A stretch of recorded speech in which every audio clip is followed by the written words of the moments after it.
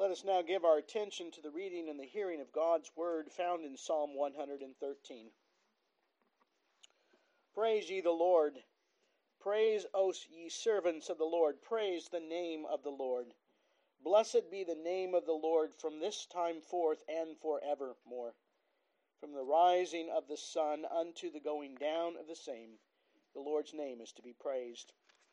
The Lord is high above all nations, and his glory above the heavens. Who is like unto the Lord our God, who dwelleth on high, who humbleth himself to behold the things that are in heaven and in the earth? He raises up the poor out of the dust, and lifteth the needy up out of the dunghill, that he may set him with princes, even with the princes of his people. He maketh the barren woman to keep house, and to be a joyful mother of children. Praise ye the Lord. This is the word of the Lord. Please be seated.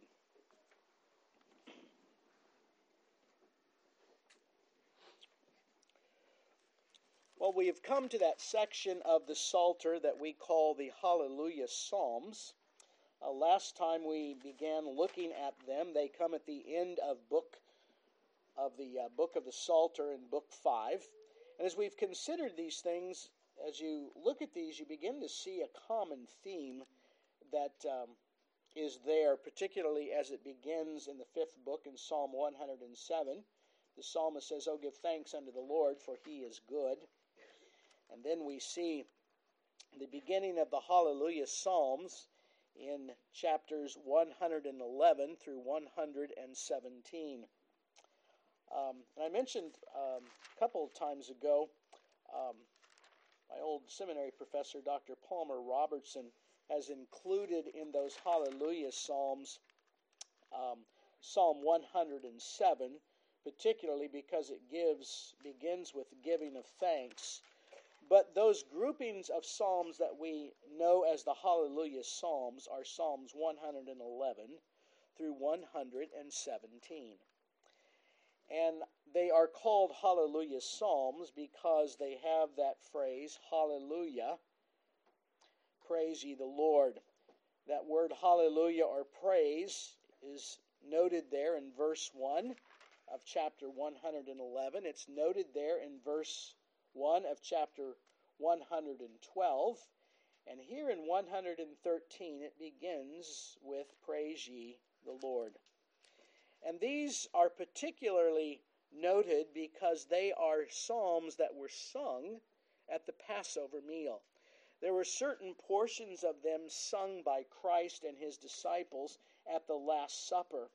And we oftentimes will sing from selections of this in our observance of the Lord's Supper. But as we consider this tonight, we find here in Psalm 113 the psalmist calling and exhorting the people to give praise unto the Lord. We see the exhortation there in verses 1 through 3, the exhortation to praise. We see in verses 4 and 5 the reason for praise drawn from the majesty of God there in verses 4 through 5. The third point we want to look at is reasons for praise drawn from his goodness and mercy. And then fourth and finally, we see the establishment of a holy seed in verse 9.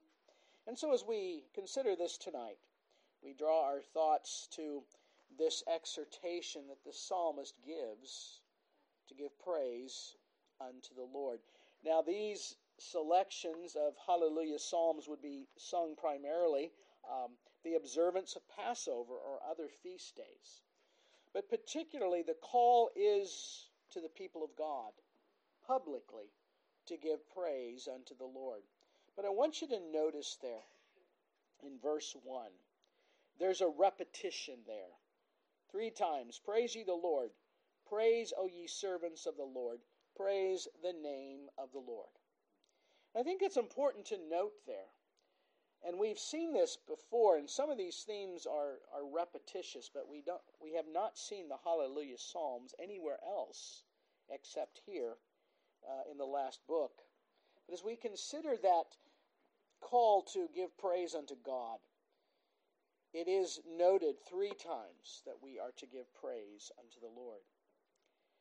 If you go back to Isaiah chapter 6, as Isaiah comes before the temple, comes at a critical time in the life of Israel, and he's praying before the Lord, he's worshiping the Lord, and he says, "Holy, holy, holy." 3 times he notes the holiness of God. And here, three times, the call is to praise the Lord. And so this draws importance to it because the name of God indeed is to be praised. The exhortation is to give praise to God because indeed He is holy.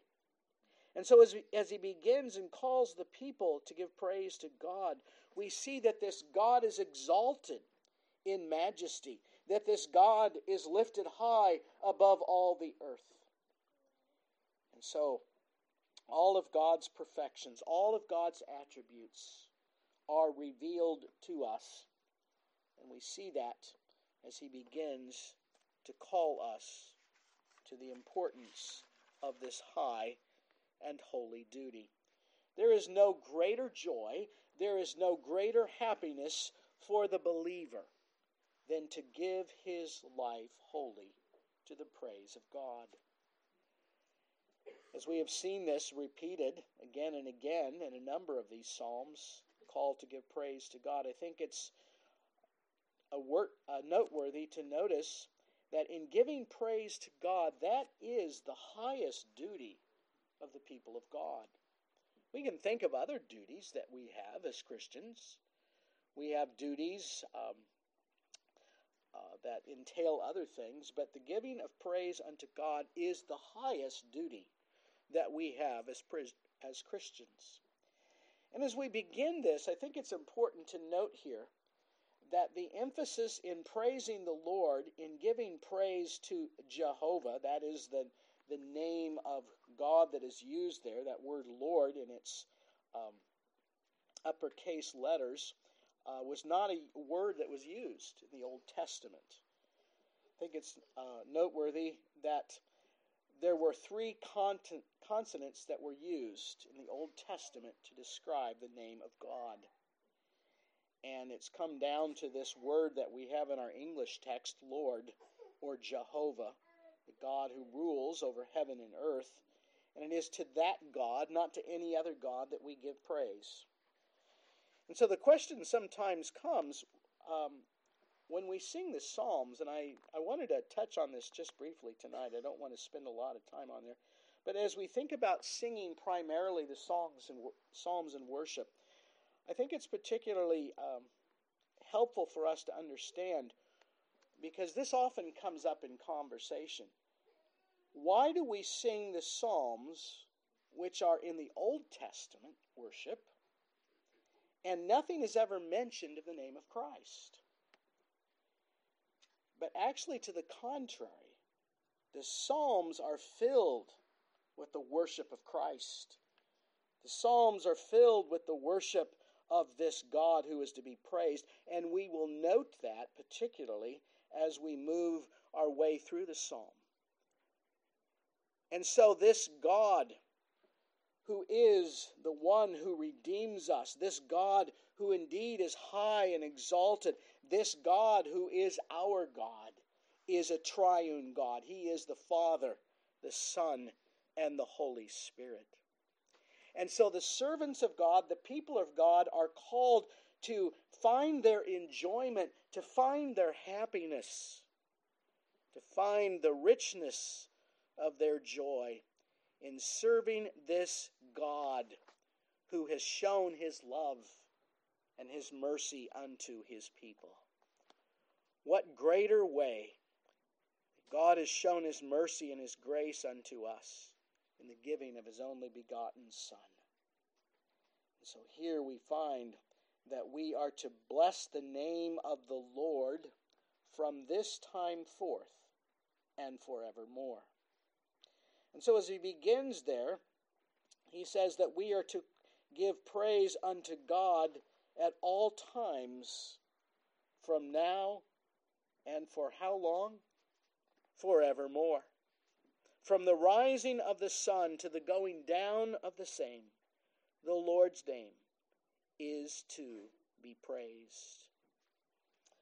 We find here that there is not one place in all of creation that has not seen the glory and the majesty of this God that is to be praised. I think we often miss that. We are ready to say, well, the heathen can't see this God. Well, of course, the heathen see this God every day. The one who rejects God, the atheist who turns against him, the fool, says in his heart there is no God because he doesn't want to recognize that God is the Lord who is from everlasting to everlasting God. His praise is endless.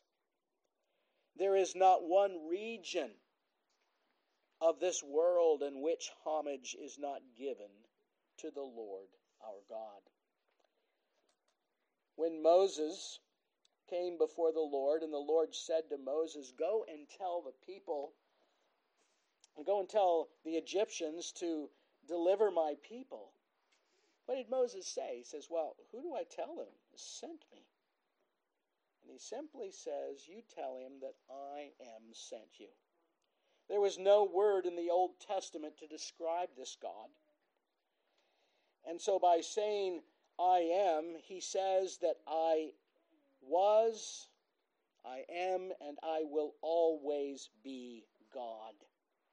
He was saying to Moses that God has always existed, that there is no time that God has not existed. And so we are to give praise to God continually. And notice his name is to be praised from now and forevermore. That will be our great work in heaven. We will have all eternity to give praise unto God, and so that will be a thing that does not come to an end. The sacraments will come to an end in heaven. The call to public worship as we know it will end when we come to heaven. But you know what? The continual praise of God will go on forever and ever and ever, never to end. And so this God whose name is blessed is a God who has always existed. He has no beginning. He has no ending. And so his name is to be praised forever and ever. And so we consider the praise of our God, the call to give praise unto God. But secondly, not only are we exhorted to give praise to God, but we find in verses 4 through 5 that the reason that we are to praise him is because of his glory and his majesty. The psalmist begins there in verse 4 by saying, the Lord is high above all nations, and his glory is above the heavens. Here we find that the Lord dwells high and holy, that his name indeed shows that he is a holy and majestic God. When we consider the attributes of God, and the Psalms are filled with it, there's a sense in which we cannot fully understand this God, and yet the Scriptures reveal to us that this God is high, that he is exalted, that he is above all nations. And we have seen the theme of the kingship of the Lord in previous Psalms, particularly there in the 4th book. But here in the 5th book, as the Psalms are coming to the conclusion of all things, and they find their culmination in the worship of the people of God, we find that the Lord is exalted above every nation. That there is not one nation that the Lord is not exalted high above. And so he is indeed King of kings and Lord of lords. His glory is above the heavens. And here the psalmist describes that his glory, his majesty, is seen for all the world. as he dwells on high. Here's a metaphor that describes that God is holy. And that because he is holy, he is more excellent, he is more glorious, he is more majestic than any other thing in all of his creation. As you think about the majesty and the glory of God, it's a beautiful thing that we cannot even fully understand or grasp. As you think about a king or a magistrate in the world whom we look to and see all of the grandeur and beauty of that, it doesn't describe what the psalmist describes here. That his glory, his name, is above all nations and the heavens. There is not one king who is higher than the Lord. There is not one magistrate. There is not one ruler who stands above the Lord. For he alone, Jehovah, is King of all the earth, and his glory outshines all of his creation. And the psalmist begins to reflect upon the majesty of the Lord by saying, who is like unto the Lord our God? To behold the things that are in heaven, the things that are in earth. And here he begins to describe just briefly this idea of God's creation. The way in which God has created all things to reflect his glory. That the psalmist here reminds us that God is the one who dwells on high, that he is the one who has created heaven and earth. But notice here, and I think this is an important thing to note as we come to the third point, the reasons for this praise of God is not only because of his majesty, which is high and holy, but we see his goodness and his mercy reflected there in verses 6 through 8. This is particularly important for us to understand. Who is like unto the Lord our God, who humbles himself to behold the things that are in heaven and the things that are in the earth. Isn't it amazing that this God who is high and holy, this God who is far removed from us, this God who is transcendent, is the same God who condescends to the nations, who humbles himself to behold the things that are in heaven, the things that are in the earth. This word humbling here is that sense of condescending, this sense of lowering himself. How could a great and glorious God, how could a great and majestic God who is so holy, so infinitely high, lower himself to us? And yet that's what this sense of him humbling himself to behold the things that are in heaven and in the earth. Some would say, why would this God even care? Some would say he doesn't care what happens to us.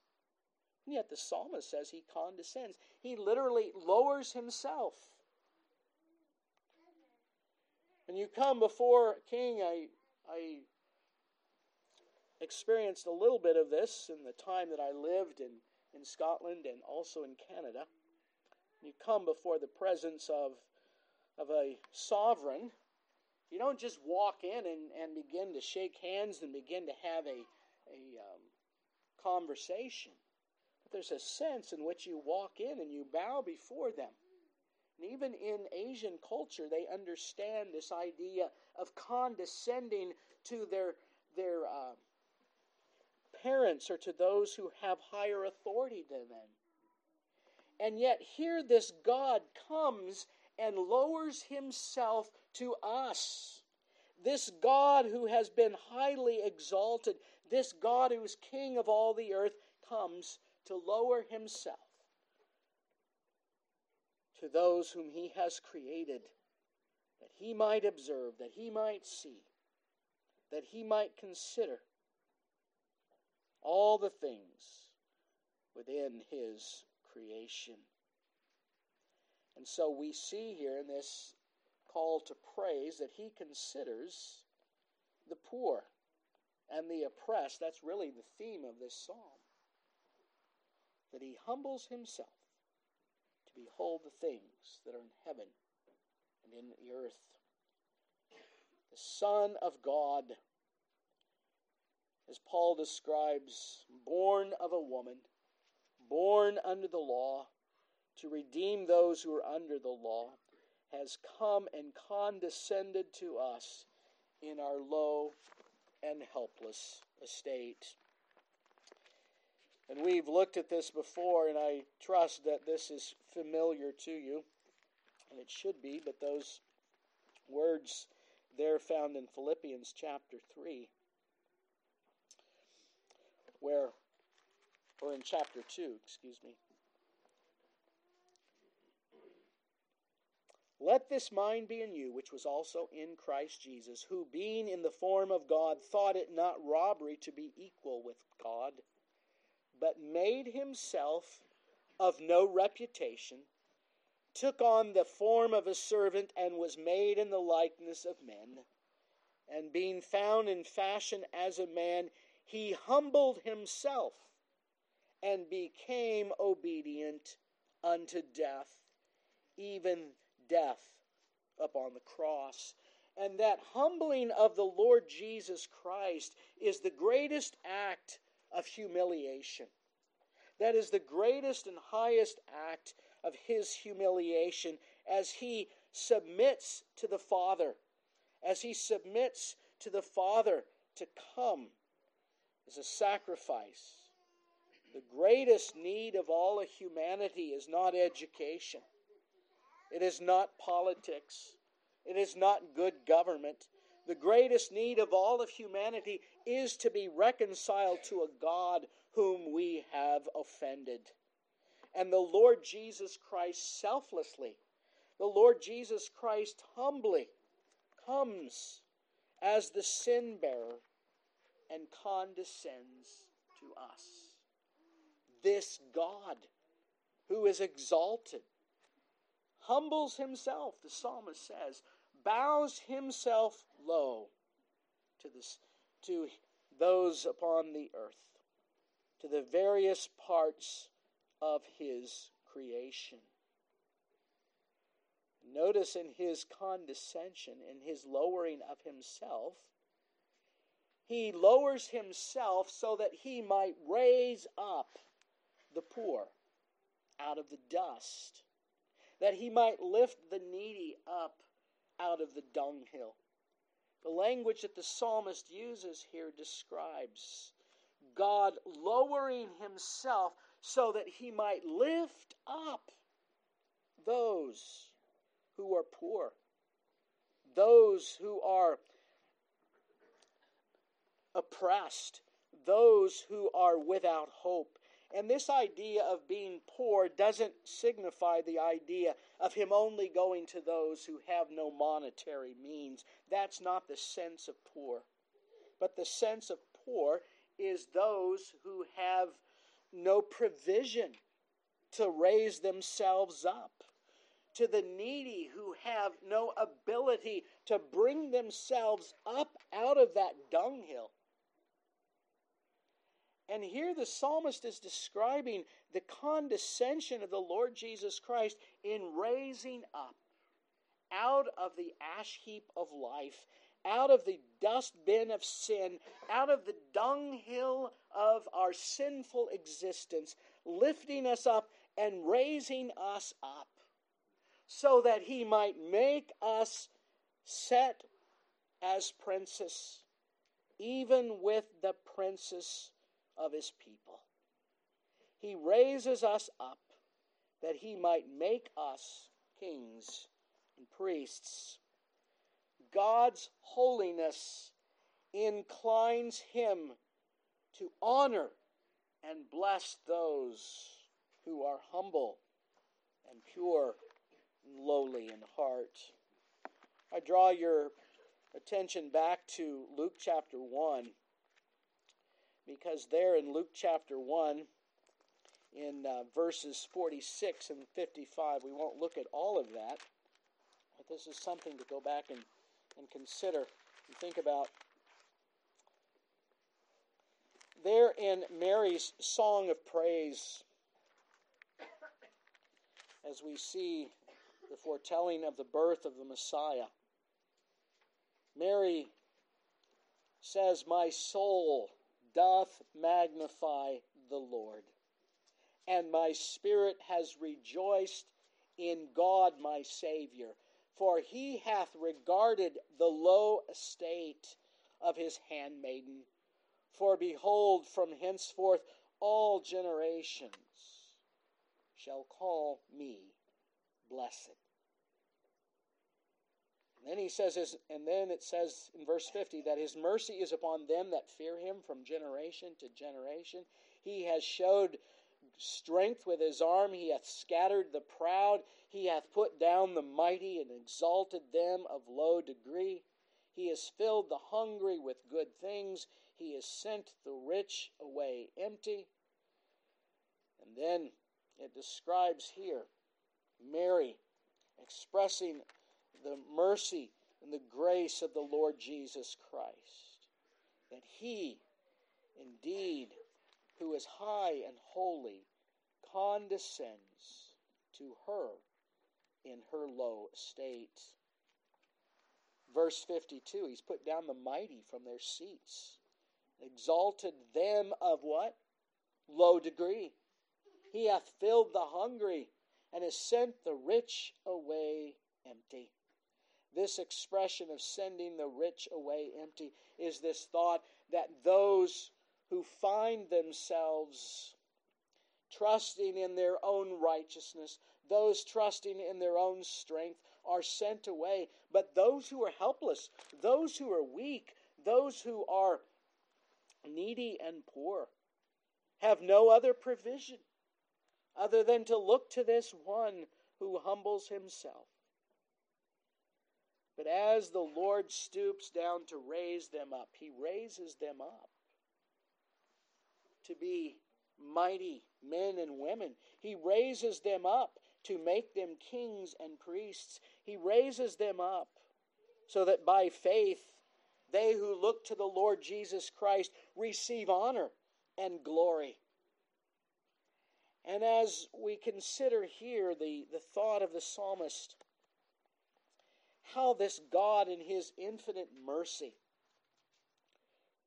raises up the poor and the needy out of the dunghill, for he himself has tasted death for us. As we saw this morning there from Jonah, the Lord Jesus Christ experienced the dunghill when he went down into the grave for 3 days and 3 nights. And Jesus Christ took upon himself our hell, our dunghill, that he might raise us up. And then finally, we see that we are called to give praise to this God who indeed is majestic, to this God who is filled with goodness and mercy, because he is the God who will establish for himself a holy seed. As he raises up the poor, as he raises up the needy, and makes them princes, it says he makes the barren woman to keep house, to be a joyful mother of children. Wait a minute. How is a barren woman able to keep house? How is a barren woman able to be the joyful mother of children? She cannot have children. And yet the picture here is of this merciful and gracious God who condescends that he might raise up a people. It's this picture of God's compassion on his people. It's a picture of the covenant of God that He would bring out of humanity a people to live in union with Him. As you go back to that picture there in Genesis chapter 17, a picture of Abraham and Sarah. Remember Sarah's response when the Lord came to her and said, "You were going to have a child in your old age"? She laughed. She laughed because she could not have a child. And how did she go about trying to find a child for Abraham? She did what would be carnally wrong. She went and sought to give a child through his maid, his servant. And yet God promised to Sarah that He would open her womb and that He would bring forth a child.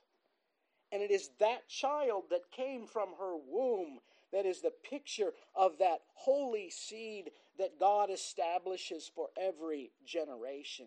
It is a picture of God's saving work among His people. I want us to understand this because I think it's difficult, particularly in our age, to understand the nature of the covenant. We don't have time to go into all of that. But as you look back to Genesis chapter 17, verse 15,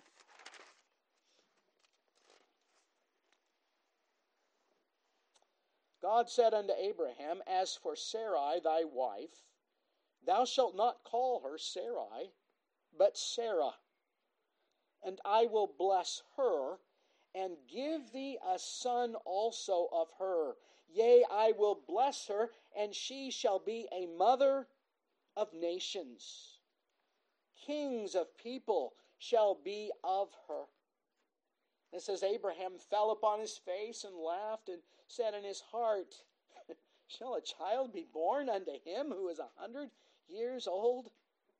And Sarah says, "I'm 90 years of age. I don't have the strength to bear a child." Abram said unto God, "Oh, that Ishmael might live before thee." God said, "Sarah thy wife shall bear thee a son indeed, and thou shalt call his name Isaac. I will establish my covenant with him for an everlasting covenant, and with his seed after him." And so there in verse 19, Isaac, meaning he who laughs, is a picture for the one who doubts that God will bring joy unto His people, that He will preserve not a physical seed. I want us to understand that more and more. Baptism is a picture of a spiritual seed. It's not a picture that everybody that receives the application of water is automatically saved, but it is the picture that God will save a holy seed for how long? For eternity.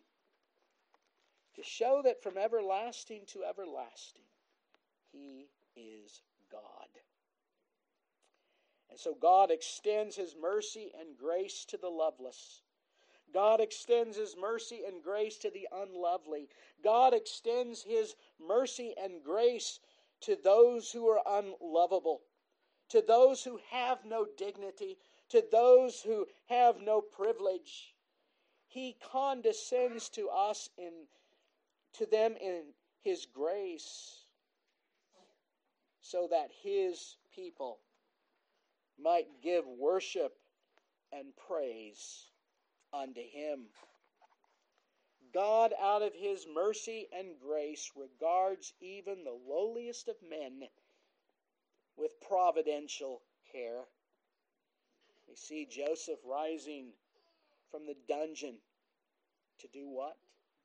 To sit before a king. David is exalted from his sheep herding days to the throne of Israel. Sarah rejoices as the mother of him in whom the promised seed shall come. Rachel and Hannah are filled with maternal joy. There is nothing that the Lord Jesus Christ cannot do. But out of His grace and mercy, He has indeed lowered Himself, that He might fill His house with a holy seed. And so the picture here of a house that has a holy seed that might give its praise and its worship unto God.